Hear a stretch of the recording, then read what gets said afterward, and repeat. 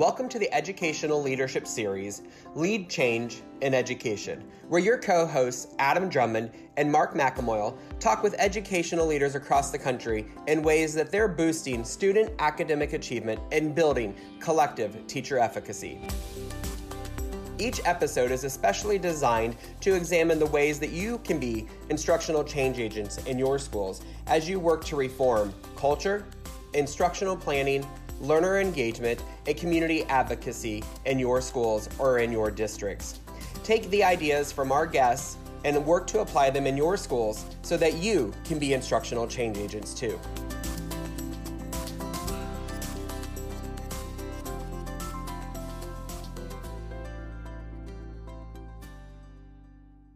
Welcome back to another exciting podcast where we talk with educational leaders who are working to change the direction of education across our country.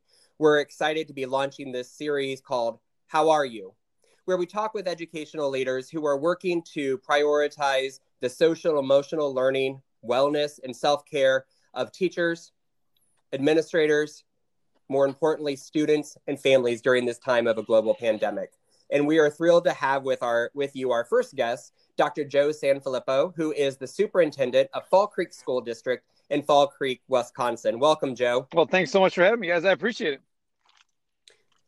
We appreciate you. And, this has been a whirlwind over the last 9 months. I think back to when the country shut down right around March 13th, and it really changed the trajectory of education. And I think across the country, educators have really been holding their breath as they go day to day, and they really turn on a dime in the type of education they're providing to students and the support they're providing to families. And I'm sure from your perspective as a superintendent, as well as an individual who goes across the country and connects with folks through speaking and through social media, you're seeing similar things. Well, absolutely. I think everybody's in this world of uncertainty. And I think it's been really important for us as school districts to make sure that we're consistent in the conversation with what we're doing and how we're feeling, even if it's not where people want to be or what they agree with. At least we're in this spot where we can be consistent with them. And that has really helped deliver the message and try to get people moving in the same direction. Joe, this is Mark McElmoyle here, principal at Mount Westaka High School. Awesome to have you with us. Thank you. You've got a large following right across the country and globe. Actually, my sister is a principal up in Toronto, Canada, and she appreciates your work. How do you work with your administrators, your teachers, students, and families to just present a face of calm and a steady hand, and to really check in on them and ask them authentically how they are? You lead with such great humility, but do you have anything for our listeners just to say, yeah, you know what, here's what we need to keep our focus on? Yeah, I think the first thing that people need to understand is you don't have all the answers. And when you pretend to have all the answers or come off as though you do, you lose a lot of credibility with your staff. And I think that actually happened to me a couple weeks ago. I'm a real positive guy. And I try to do everything I can to be just really upbeat and positive. And we're going to do this. We can do this together. And you got this. And, anything I can do to help. And I'm here for you and blah, blah, blah.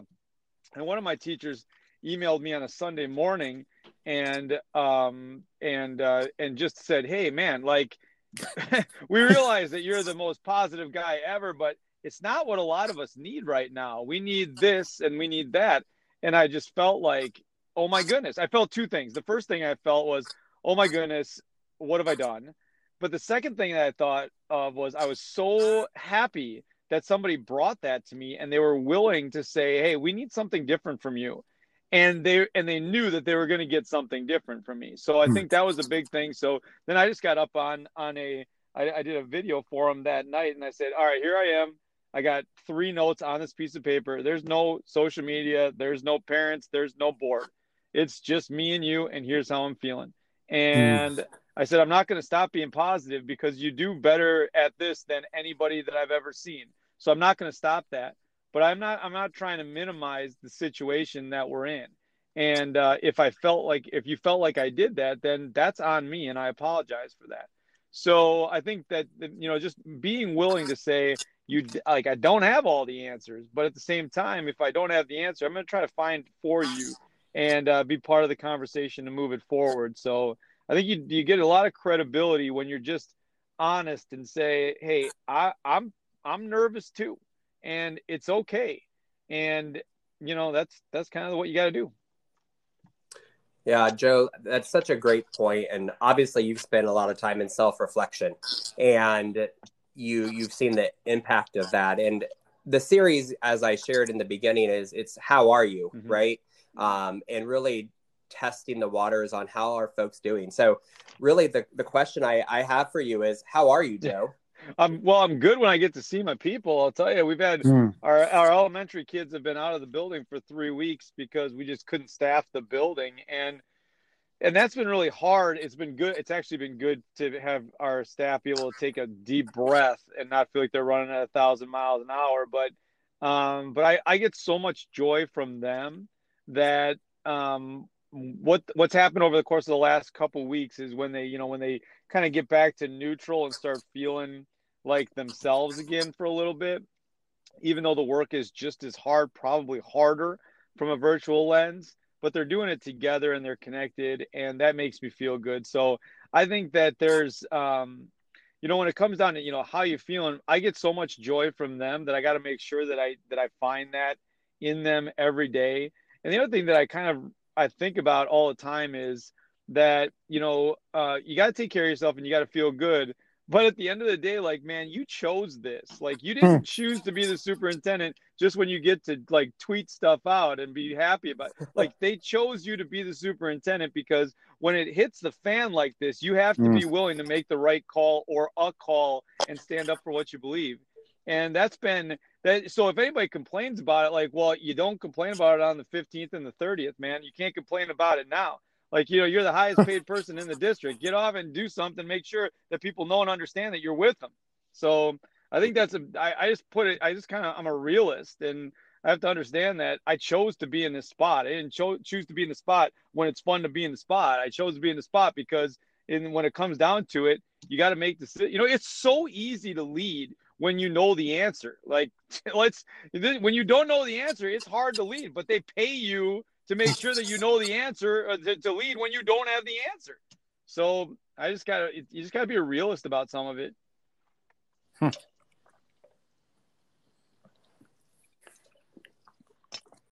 Yeah, I'm just reacting, like, such powerful statements built in there. I think, first of all, finding joy, and I'm so glad that you brought that up, because I think as we think about this work, it's really easy to worry about all the things that aren't going right. Mm-hmm. And I'm sure, Joe, that you have seen, as I've talked with other superintendents, that your inbox gets inundated probably daily, right, with questions and concerns, either from families, teachers, sometimes students, community members, health officials.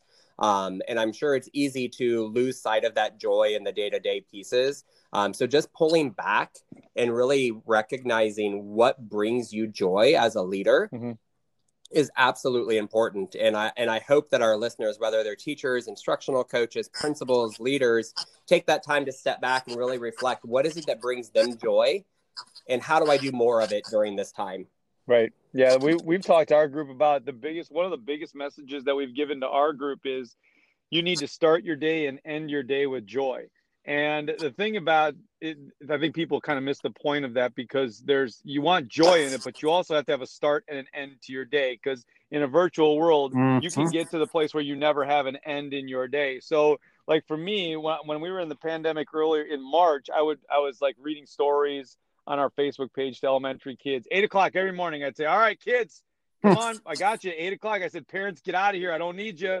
Just put them in front of this computer, and I'm reading stories and I'm doing some magic tricks, right? So I did those every day from 8 to 8:30. I would do it, but it gave parents 20 minutes to get away, or 30 minutes to get away. And then I do these magic tricks, and the magic tricks were awful, but if they made me laugh, and the kids always figured them out. And as soon as I got done with the live session, I would end up getting, FaceTimes and Google Hangouts from these kids who are at home, who were supposed to be online with their teacher at that point, but they're Google Hangout with me, and they're like, you're not magic. I saw your thumb in that cup, man. Like, you're not magic. That wasn't even a good trick. And I would say to him, Well, I'd argue with them back and forth for a while. And then I'd be like, I guess you're just going to have to come back tomorrow and check it out and see if you can figure it out. And they would always come back the next day. So I brought them back and were able to do that thing. At the end of the day, I would always call kids who had birthdays that day and just tell them happy birthday for two reasons. One, it made me smile at the end of the day, but it also put an end to my day. Because if I don't put an end to my day, I go home to the people that I care about the most, and those people get the least of me because I'm still already in this day that I've never gotten done with. So these are also the people that give you the most latitude. And if they give you the most latitude, they get less of you because they're going to give you more latitude. So how do you make sure that you do something? For me, it's sending a positive text, making a positive call, doing something before I walk into the house to know that I can be present and engaged for the people who I love the most. Yeah, Joe, that's really powerful. We're going to, we get a second crack at this because we were in distance last quarter. We were in hybrid now we're going into starting next week. We're going into distance again. And we've got to apply that learning. The language I use in our building is the threshold. You got to create this threshold, mental threshold, physical threshold, and get that separation. And your idea of starting with joy and ending with joy and bookending the day that way, that's powerful for us all to remember as leaders, but teachers, students. Thank you for that. That's great. Yeah. Well, I would hope that my problem isn't saying it out loud, Mark. It's that they don't think they do it all the time, right? Like I've really had to force myself to end my day with joy and to end my day. And we can talk till we're blue in the face to these people that care about kids the most. And if we're not modeling the end of the day, then they feel like they have to continue into the evening. And I'm just telling people, like, I don't need to be first person in the parking lot, last person in the parking while I walk, but first person to school and last person to school. But I don't want you to be either. So there's no trophies for last person in the parking lot. So let's just go home and be with the people that we love.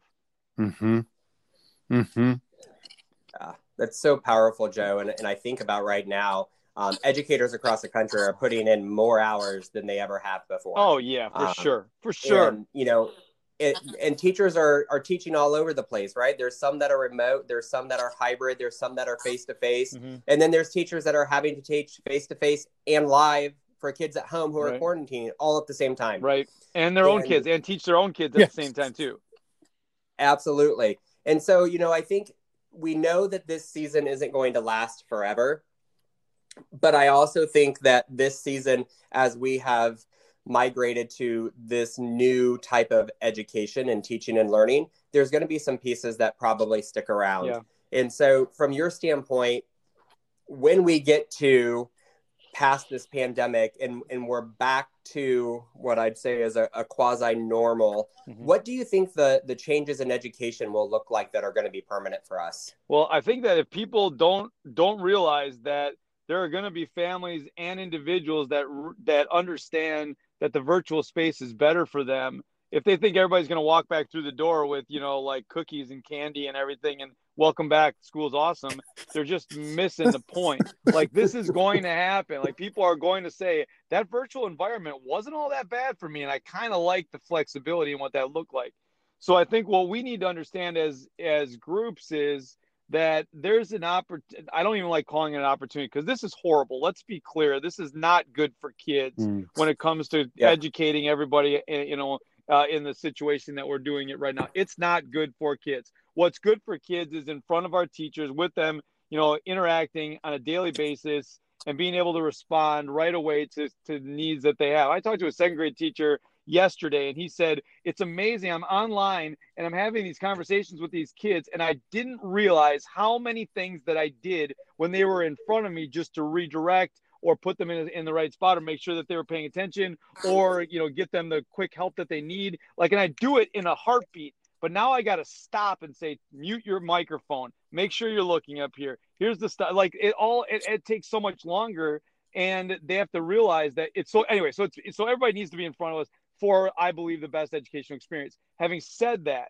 what we've found with our older kids in particular is that when we flip the model and we put the content out and then review the content when we get back and really dive deeper into that content, then we get a better chance to really kind of move things forward. So 2 things that will come up are is there a way to create content and flip classrooms on a regular basis, but create content in the space that kids can review it? But the second thing is, what are we doing to make sure that that content, that when they come into school and we're with them, that we have the realization that we are teaching way too much.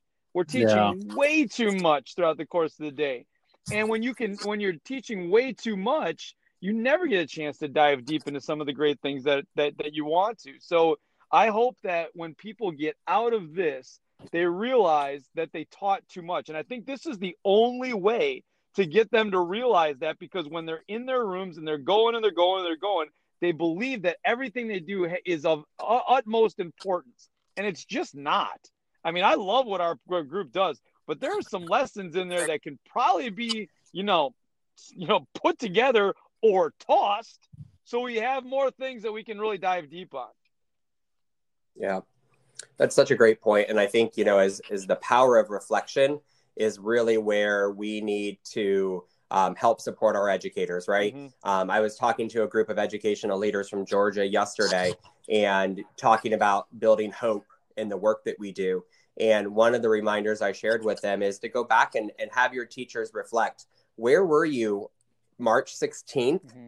in this remote environment, and where are you today? Yeah, that's a good point. And how have you grown as an educator, and what will you do different when you come back to that regular quote unquote typical face-to-face experience? And I think that is a huge key, Joe. Just less is more. Oh yeah, 100%. And I really hope our group gets that. And we are in this environment where our people do incredible things, and as do everybody, as does everybody across the country when it comes to working with kids. You know what I find really interesting is, in the spring, everybody outside of the education space was like, oh my gosh, the teachers are amazing. Look what they can do. Look how they pivoted. Look how amazing they are. Then all of a sudden September hits and they're like, well, we could really use a little bit more. I'm like, come on. We're doing more now than we were doing in March, for God's sakes. And now you want more. You just got to be outright and say, here's where we're at right now. We're providing the best opportunity that we possibly can for the kids in this particular space. And we're going to adjust as needed. But when it comes down to it, we're doing more right now than we were 6 months ago when you thought we were, walking on water. Yeah, Joe, you need to say it louder for the people. No doubt, man. It makes me nuts. I think, this has been I get fired up because, we've been talking about this since day one in Fall Creek, Wisconsin. Since we started in 2010, it was like, when people don't know what you do, they make up what you do. And when they make up what you do, it's based on what happened to them 25 years ago when they got here. So jacked up, they didn't get a second chicken sandwich at lunch, or they got put against the wall at recess, or the coach didn't play them. And then all of a sudden that becomes who we are right now.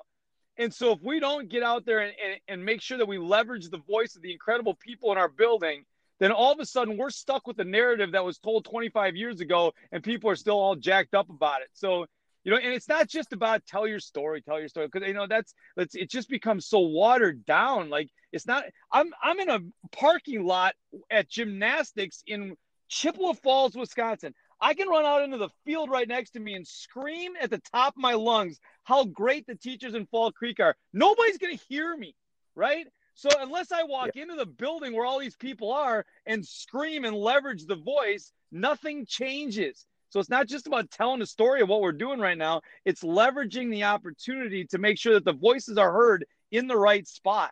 That's how we change the concept. That's great. Joe, I could totally hear your passion during the last 2 minutes. And I hope for all of our listeners that not only this entire podcast inspired them, but the last 2 minutes inspired them to go out and make sure they're leveraging the opportunities that they have. Yeah. And Joe, it's been a pleasure to speak with you. I feel like we could talk for another 2 hours. Well, you guys didn't say anything. I talked the whole time. You guys didn't say anything. No, it was great. It really it provides perspective that what's happening, right? I love the fact that you told us you're a realist, because that's exactly what you gave us today. Is a realist approach to where are we right now? How are we? And what do we need to do? And so for our listeners, if they want to continue to connect with Joe, which I highly, highly recommend, you can check Joe out on Twitter, and his handle is at Joe_Sanfilippo, SANFELIPPO. And I encourage you to follow Joe, interact with Joe. He does a regular video almost every Saturday, where he gives his perspective and what's on his mind from the previous week. So he's providing a lot of great reflection and things for us to consider as leaders. So Joe, thank you so much for being part of our team here tonight. I appreciate it. Thanks for the time. And make sure you check out the Go Crickets hashtag too. That's why our people are doing incredible things. And, if nothing else comes out of this, the opportunity to highlight the incredible things that our, 65 teachers are doing with 850 kids in Northwest Wisconsin is really important. Awesome. And you said that hashtag was Go Crickets. Go Crickets. Right? Fall Creek, Wisconsin, home of the Crickets, baby. Home of the Crickets. Awesome. Way to leverage the opportunity, my friend. Have a great night, everybody. Go Crickets.